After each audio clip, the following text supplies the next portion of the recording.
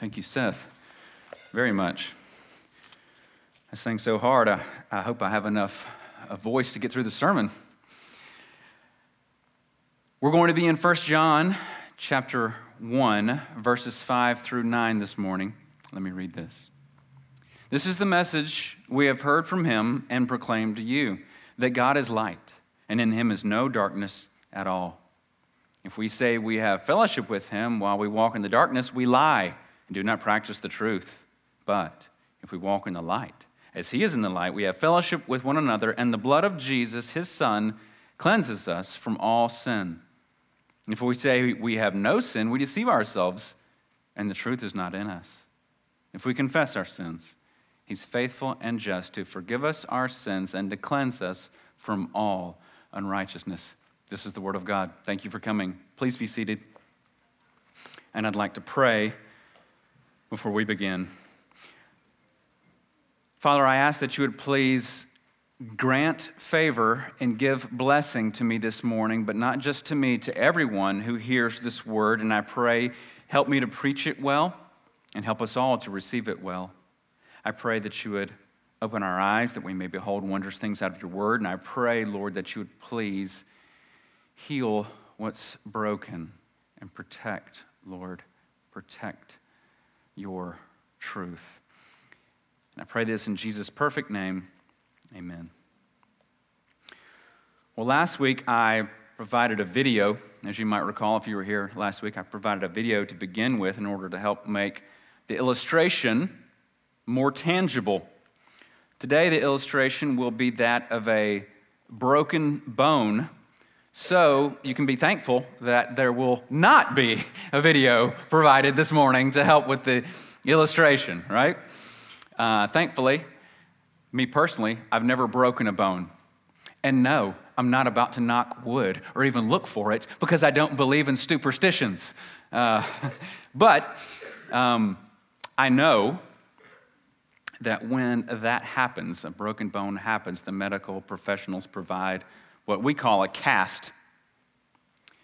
And when you have a broken bone, casts do actually two things. We normally think with just the one. We know that number one, casts keep things aligned with the proper structure and support that's needed for healing. That's number one. But number two, casts also provide protection from further injury of the affected area because they're strong and they're stiff and they're hard so that we don't injure it further. Casts do both of those things. So as we start this month of January, and if you're new to the church, we always start January with a sermon series about prayer to start the year off right, refocusing on prayer because all things that usually, all disciplines, they tend to fade if we don't give attention to them. And so I want to give great attention at the beginning of the year to prayer, which is so vital. And so what I'll be using is the acronym of CAST. I've titled the message this morning, Praying CAST. We're going to start with the letter C this morning of confession. The C-A-S-T stand for four different parts of prayer. You've probably heard it in the past as the word ACTS. Maybe you are familiar with this acronym. Most people use it as ACTS, but I like the order of CAST better. We're going to talk about why this morning, but it's the same words if you're familiar with ACTS. It's the same words, but I want to start with confession. The C-A-S-T stands for four parts: confession, adoration, supplication, and thanksgiving. Four parts of prayer, four ways to pray. But cast, the letter C, confession, I believe, is very vital for it being the first part of prayer. And I like the acronym for CAST too, and the image of CAST. Well, why? Well, because the truth is, if you feel like your prayer life is broken, maybe your prayer life is out of alignment, maybe your prayer life is not functioning properly, like a broken limb, perhaps, I want you to begin to incorporate the four things I'll be teaching you in the weeks to come. I know that these things will give you the structure that you need to heal maybe what's broken about your prayer life, and they'll also give us the protection that we need so our prayer life doesn't get injured further. The two things that a cast does. So confession. Let's talk about this word confession. Actually, you guys know I like etymology. Children, what's that? Etymology is just the study of the history of words, where words came from. I think it's got benefit to it when you study the history of a word. So let's talk about this word confession, just to start off with. It comes from the Latin word confiteri, which literally means to acknowledge. That's what the Latin word means. It means to acknowledge, and that's where we get our word confession. Well, that word, confiteri, is a compound word. Remember English class? Compound. There's two things. It's a compound word from two Latin words, con, which means with, and fateri, which is a verb, which means to admit. So it's really with admission, with admitting. That's really what it comes from. So that means to acknowledge. And naturally, when we talk about it, and when it's usually spoken of, it means the admission of guilt. Your own shortcoming. Admitting that in some way. Even in law, in the criminal world, they might say, we got a confession. Meaning, he told us he did it. We got his admission of guilt. Why is confession even needed? Let's talk about that. Why is it even needed in prayer? Is it needed in prayer? Do you think it's needed in prayer? Is confession needed? Well, as a Christian, if you are a Christian sitting in this room this morning, if you're not, know that this whole sermon is your invitation. And God's always calling to you, not just when you're in this building where the church meets, by the way, but always. Why is confession needed?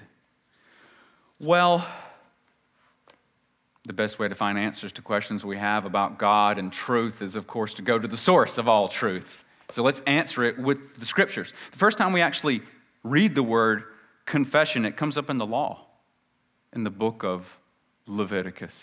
Genesis, Exodus, Leviticus. It's the third book of the Bible. And if you know anything about that book, you know what that book's all about. That book is all about how to properly relate to God when it comes to, especially, sacrifices and approaching Him in right worship. That book's all about that. All the little details about what the priests are supposed to do with the sacrifices and all these things to approach God. The book is really all about, if you want to sum it up, how unholy man, namely the children of Israel at that time, were to rightly approach and rightly worship God.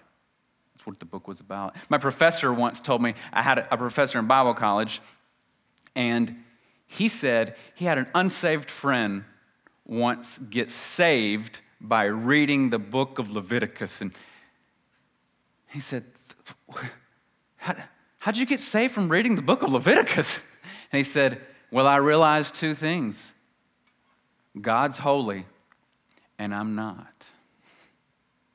So don't let anyone tell you, oh, Leviticus is so hard, oh, it's so boring, why is it even in the Bible? Well, because every word of God is inspired and profitable. The word confession in that book comes up 3 times. It comes up in that book 3 times, and those are the first 3 times we see it in all of the Bible. The word confession comes up when God is telling Moses how to celebrate the Day of Atonement.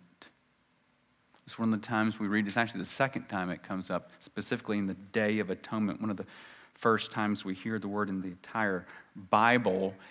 It's when God, listen to this, it's when God is discussing what we call the scapegoat. You've heard of the scapegoat. We'll talk more about that in just a second. But let me read Leviticus 20, verses 6 through 10, and then later on verses 20 through 22 as well. They should be on the screen behind you. Thank you very much. Listen to this. Aaron shall offer the bull as a sin offering for himself, and shall make atonement for himself and for his house. Then he shall take the 2 goats and set them before the Lord at the entrance of the tent of meeting. That's the tabernacle, the portable temple. And Aaron shall cast lots over the 2 goats, 1 lot for the Lord and the other lot for Azazel. You see that word, Azazel? If you've got one of the older translations, maybe like a King James, or I think even the New King James, it's going to translate that as scapegoat. Why? Well, because when we found this word, translators found this word, they were like, what is this word? We don't know. As they kept reading, they were like, this is a goat. They call it the scapegoat. That's why in newer translations, most of them just say Azazel, because we don't actually know the exact translation of the word. So when you see it here, it's what we normally call the scapegoat. So just know that. The other lot for Azazel. And Aaron shall present the goat on which the lot fell for the Lord and use it as a sin offering. So one's for an offering for the Lord. But the goat on which the lot fell for Azazel shall be presented alive before the Lord to make atonement over it, that it may be sent away into the wilderness to Azazel. And when he had made an end of atoning for the holy place, this is now verses 20 through 22, and the tent of meeting and the altar, he shall present the live goat. And Aaron, look at this, shall lay both his hands on the head of the live goat and confess. The second word, this is the second time this comes up in the entire Bible. That's our word. And confess over it all the iniquities of the people of Israel and all their transgressions and all their sins. And he shall put them on the head of the goat and send it away into the wilderness by the hand of the man who is in readiness. And the goat shall bear all the iniquities on itself to a remote area, and shall let the goat go free into the wilderness. And I'm going to also read verse 33. Listen to this. Just listen, because I don't think it's up on the screen. He shall make atonement for the holy sanctuary. He shall make atonement for the tent of meeting and for the altar. And he shall make atonement for the priests and for all the people of the assembly. That's what this was for, to make atonement. Atonement means a covering for the guilt of sin. That's what all this is about. That's what all this is about. That's what all this is about. Making a covering for sin so man can approach a holy God. And God told them how to do all this. God told them how to do all this. They didn't have to figure it out. He didn't say, come to me, worship me. You're going to have to try to figure out how to do it right. Hope it works out for you. And if you don't do it right, boy, it's going to be bad. So you better get to work.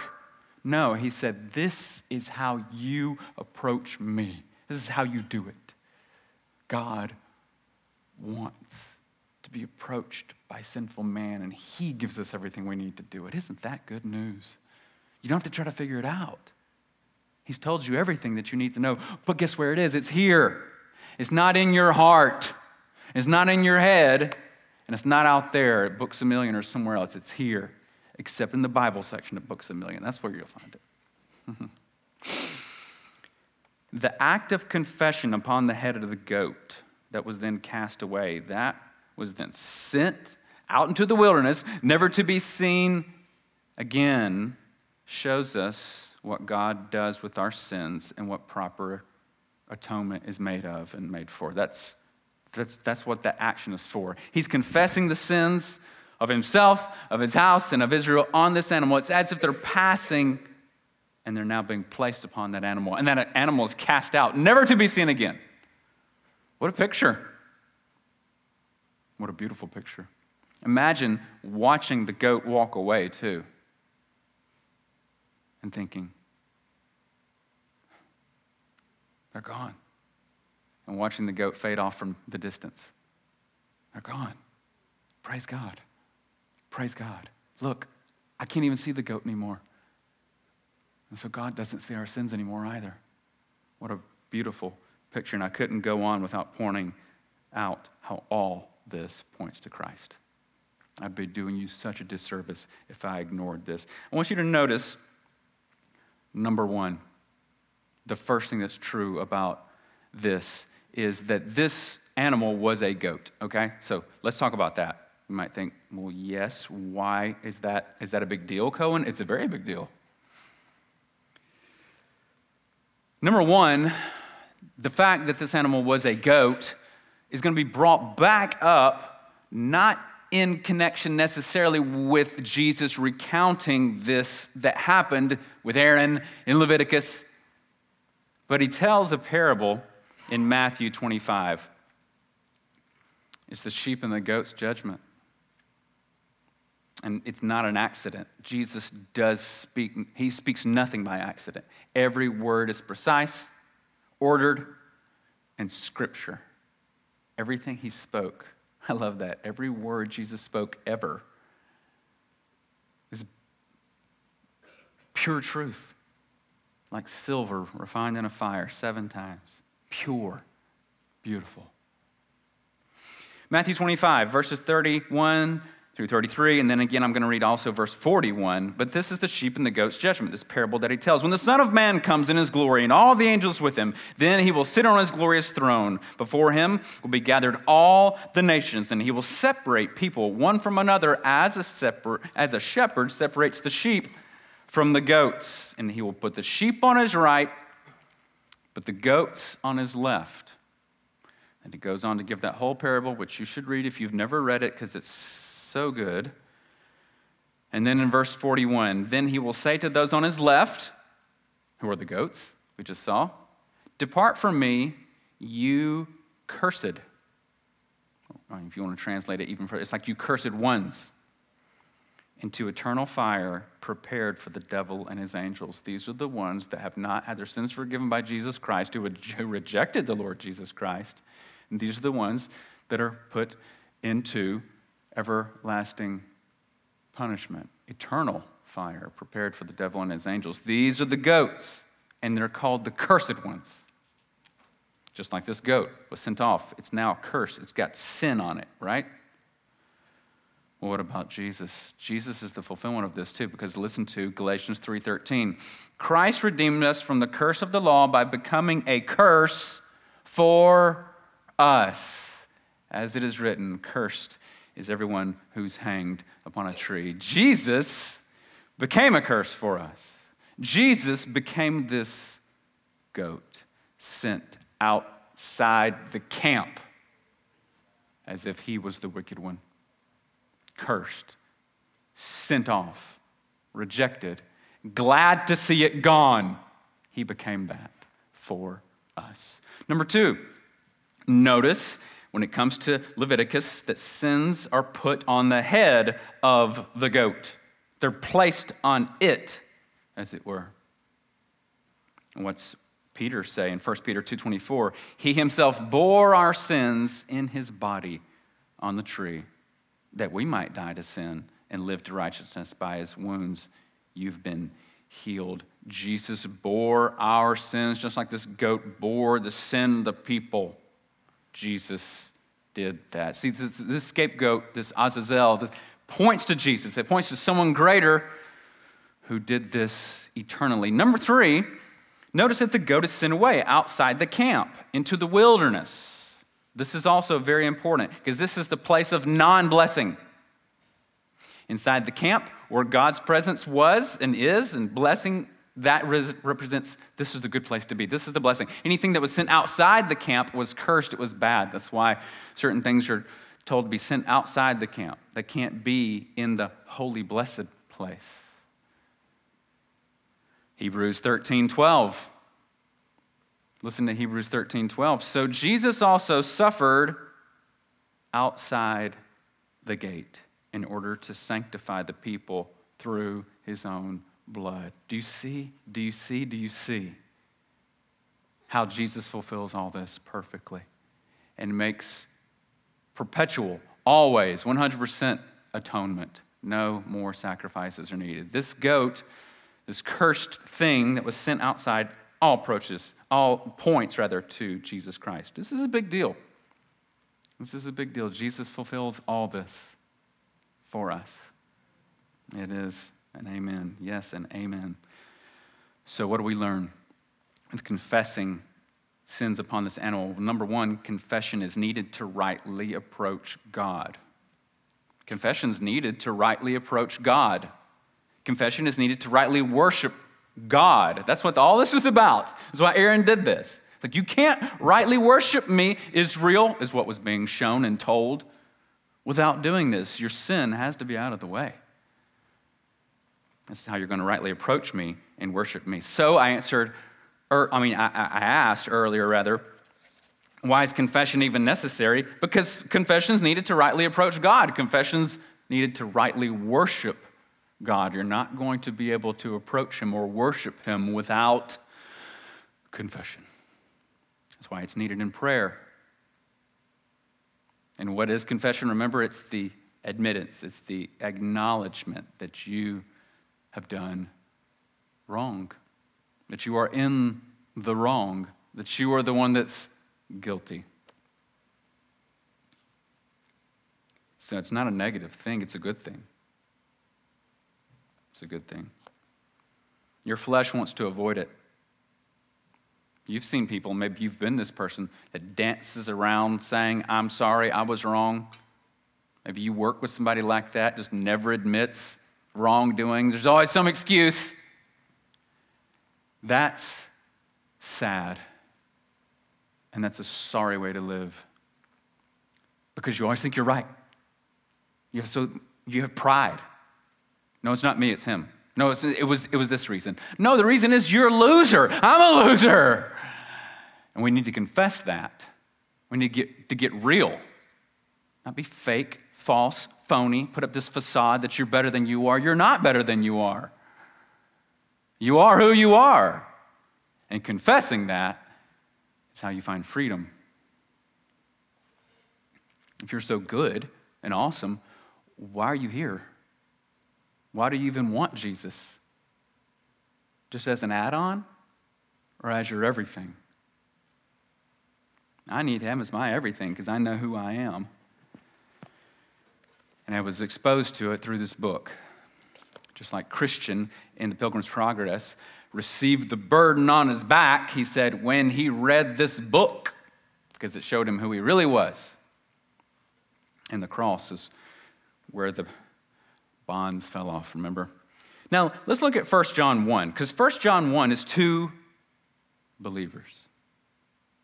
See, we sometimes think confession is necessary when I get saved, and it 100% is. But confession is also needed for the saved. And we're going to talk about that even more here in just a moment. So let's look at 1 John 1, 5 through 9, which is what I read at the beginning. And read this again.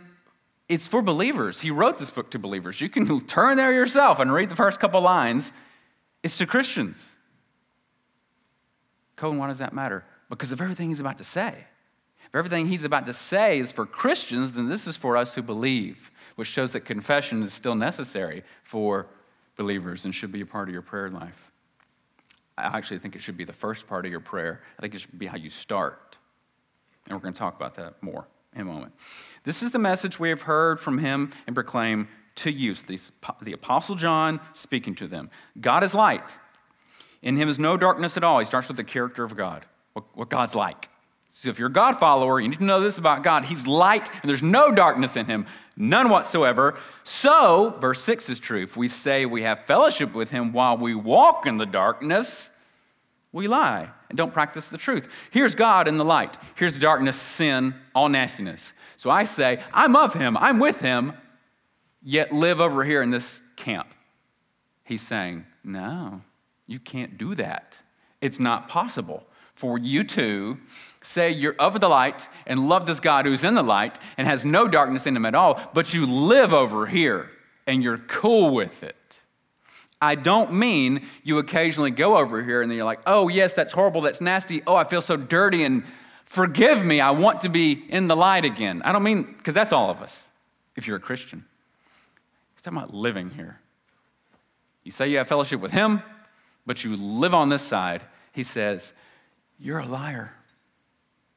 I don't care what you say, you're a liar, is what John's saying.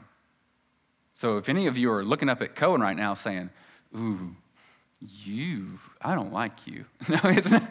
I'm telling you what Jesus says. I'm telling you what the Lord has said through Scripture. So you're not actually angry at me. You need to understand that too, Christians. When you speak truth and people are like, I don't like you, I'm angry at you, it's not so much you, it's what you represent. So you need to make that clear too. I'm telling you what the Bible says. I'm just telling you what Jesus says. It's actually Jesus that you don't like. Verse 7, but if we walk in the light, as he is in the light, we have fellowship with one another, everybody else who's in the light, and the blood of Jesus cleanses us from all sin. So we have fellowship with one another, all Jesus' people, and the Lord himself. And since we're over there, we're showing that his blood has cleansed us. We're showing that's why we can even be here in the first place, why we even want to be over there in the light. Because remember, when you were in the darkness, you didn't like the light. It repelled you. Why? Because it exposes you. Just like roaches don't want to be exposed. That's why they always flee when you turn the lights on. They're like, we don't like this light business. We're skulky and we like to stay in the darkness. And it's just like you were when you were saved. Unsaved, forgive me. You know, I probably say roughly 10,000 words a sermon or something like that. I'm going to get one wrong. I mean, cut me some slack here, okay? I mean, imagine if your job was just talking for 45 minutes straight. You never got one wrong. Give me a little grace, please, because there was one sermon I made it almost sound like, when we played it back, and almost made it sound like I was pro-gay rights. And I was like, you get one word wrong, and then, you know, I'm glad I'm not international. Verse 8, if we say we have no sin, we deceive ourselves, and the truth is not in us. Why would we ever say we have no sin, especially if we walk in the light? Now, here's what we do with our sin when we're in the light. Verse 9, if we confess our sins, he's faithful and just to forgive us our sins and to cleanse us from all unrighteousness. This is a normal part of prayer. This is a normal part of your Christian life, confessing your sins, and he's faithful and just to forgive you and to cleanse you from all unrighteousness. And how can he even do that? Because he's already carried that sin on his shoulders outside the camp, cursed, took it all for us. That's why he can do that. That's why he can forgive you when you confess. And you will want to confess when you're saved. I remember going from being a non-Christian to a Christian, and within just months, sensing the change within myself, sensing, wow, it's crazy. What I used to love, this drinking and cussing and partying and all that, now when I do it, I feel dirty.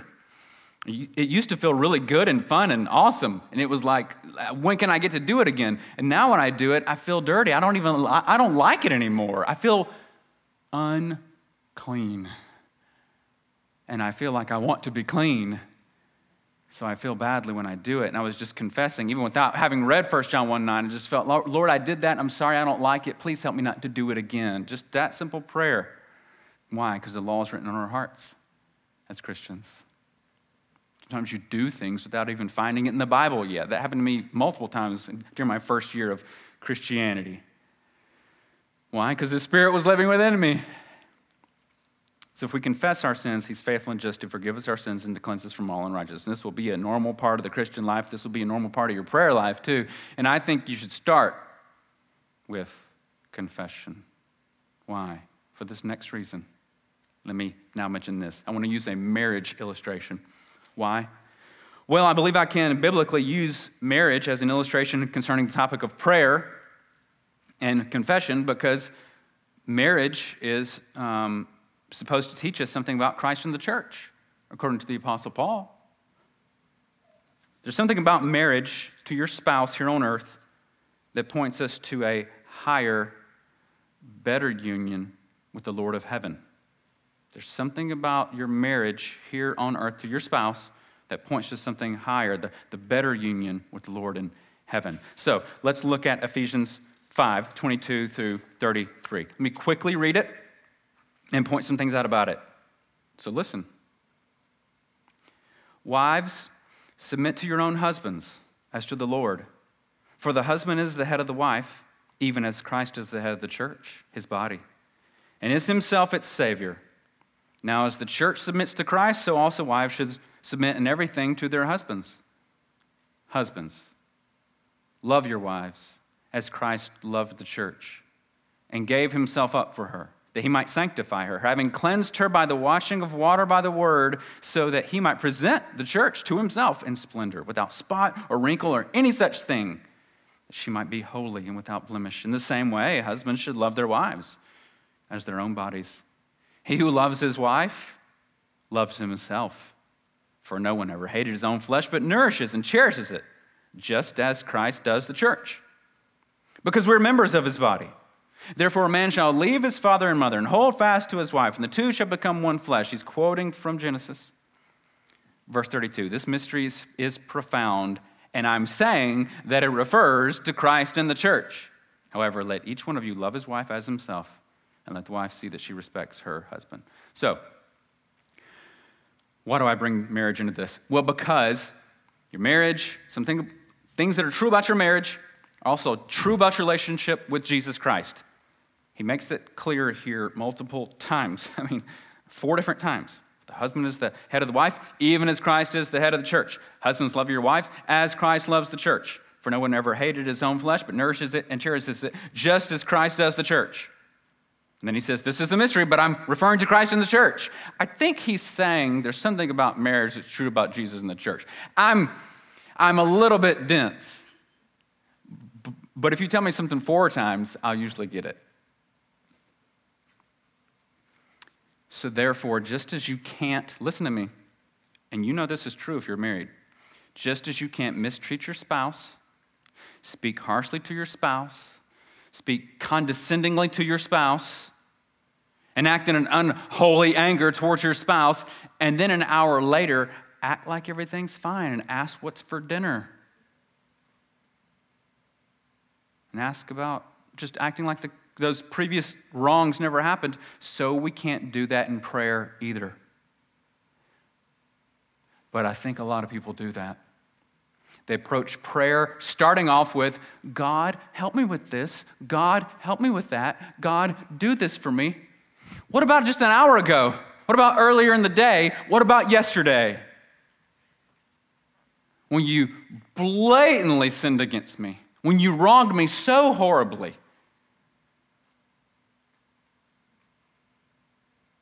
You don't get to just ask God for things, acting like you didn't just sin against him with your thoughts and words and actions earlier in the day or the day before, just like you can't do with your spouse. You can't. Husbands, if your wife just spoke harshly to you, treated you in a childish, ugly way, did something so mean, just threw your stuff out or something like that, sure, it's been sitting there for like 6 months, but you were going to put it up. And then right after that said, so, sweetie, what do you want for supper?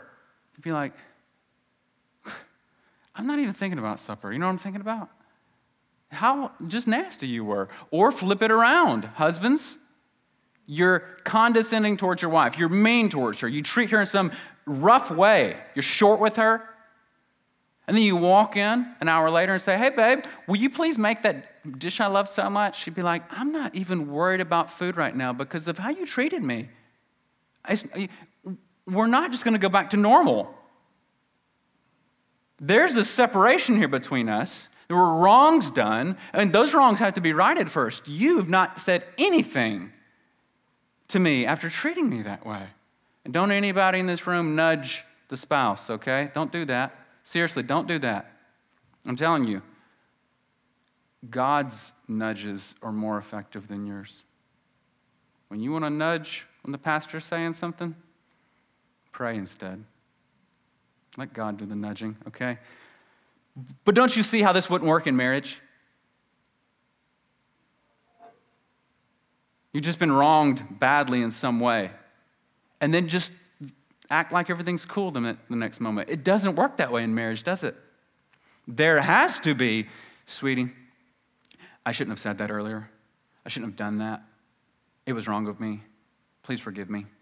I really shouldn't have done it. And I really am going to try to work on that. I realize it's bad. I'm sorry. I really shouldn't have done that. And even if you think the other one was in the wrong, I promise you, there's something that you can find to apologize for. Sometimes you need to be the first mover. Really. Because sometimes you want that confession.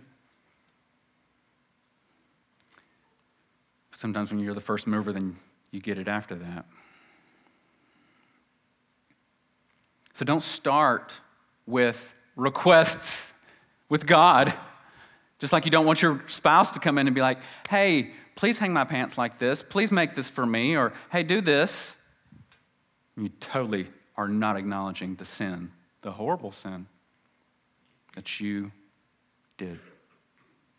That's why I don't like the acronym of ACTS. That's why I like the acronym of CAST, because I think you have to start with confession with God.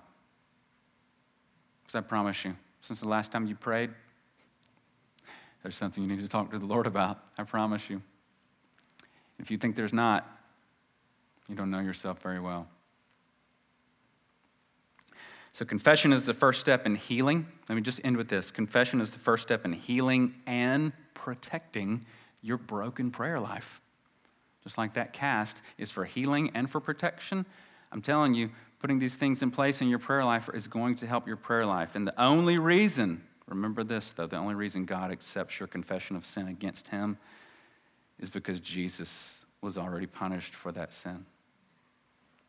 It's all possible and all made a reality because someone else took the punishment for that sin already.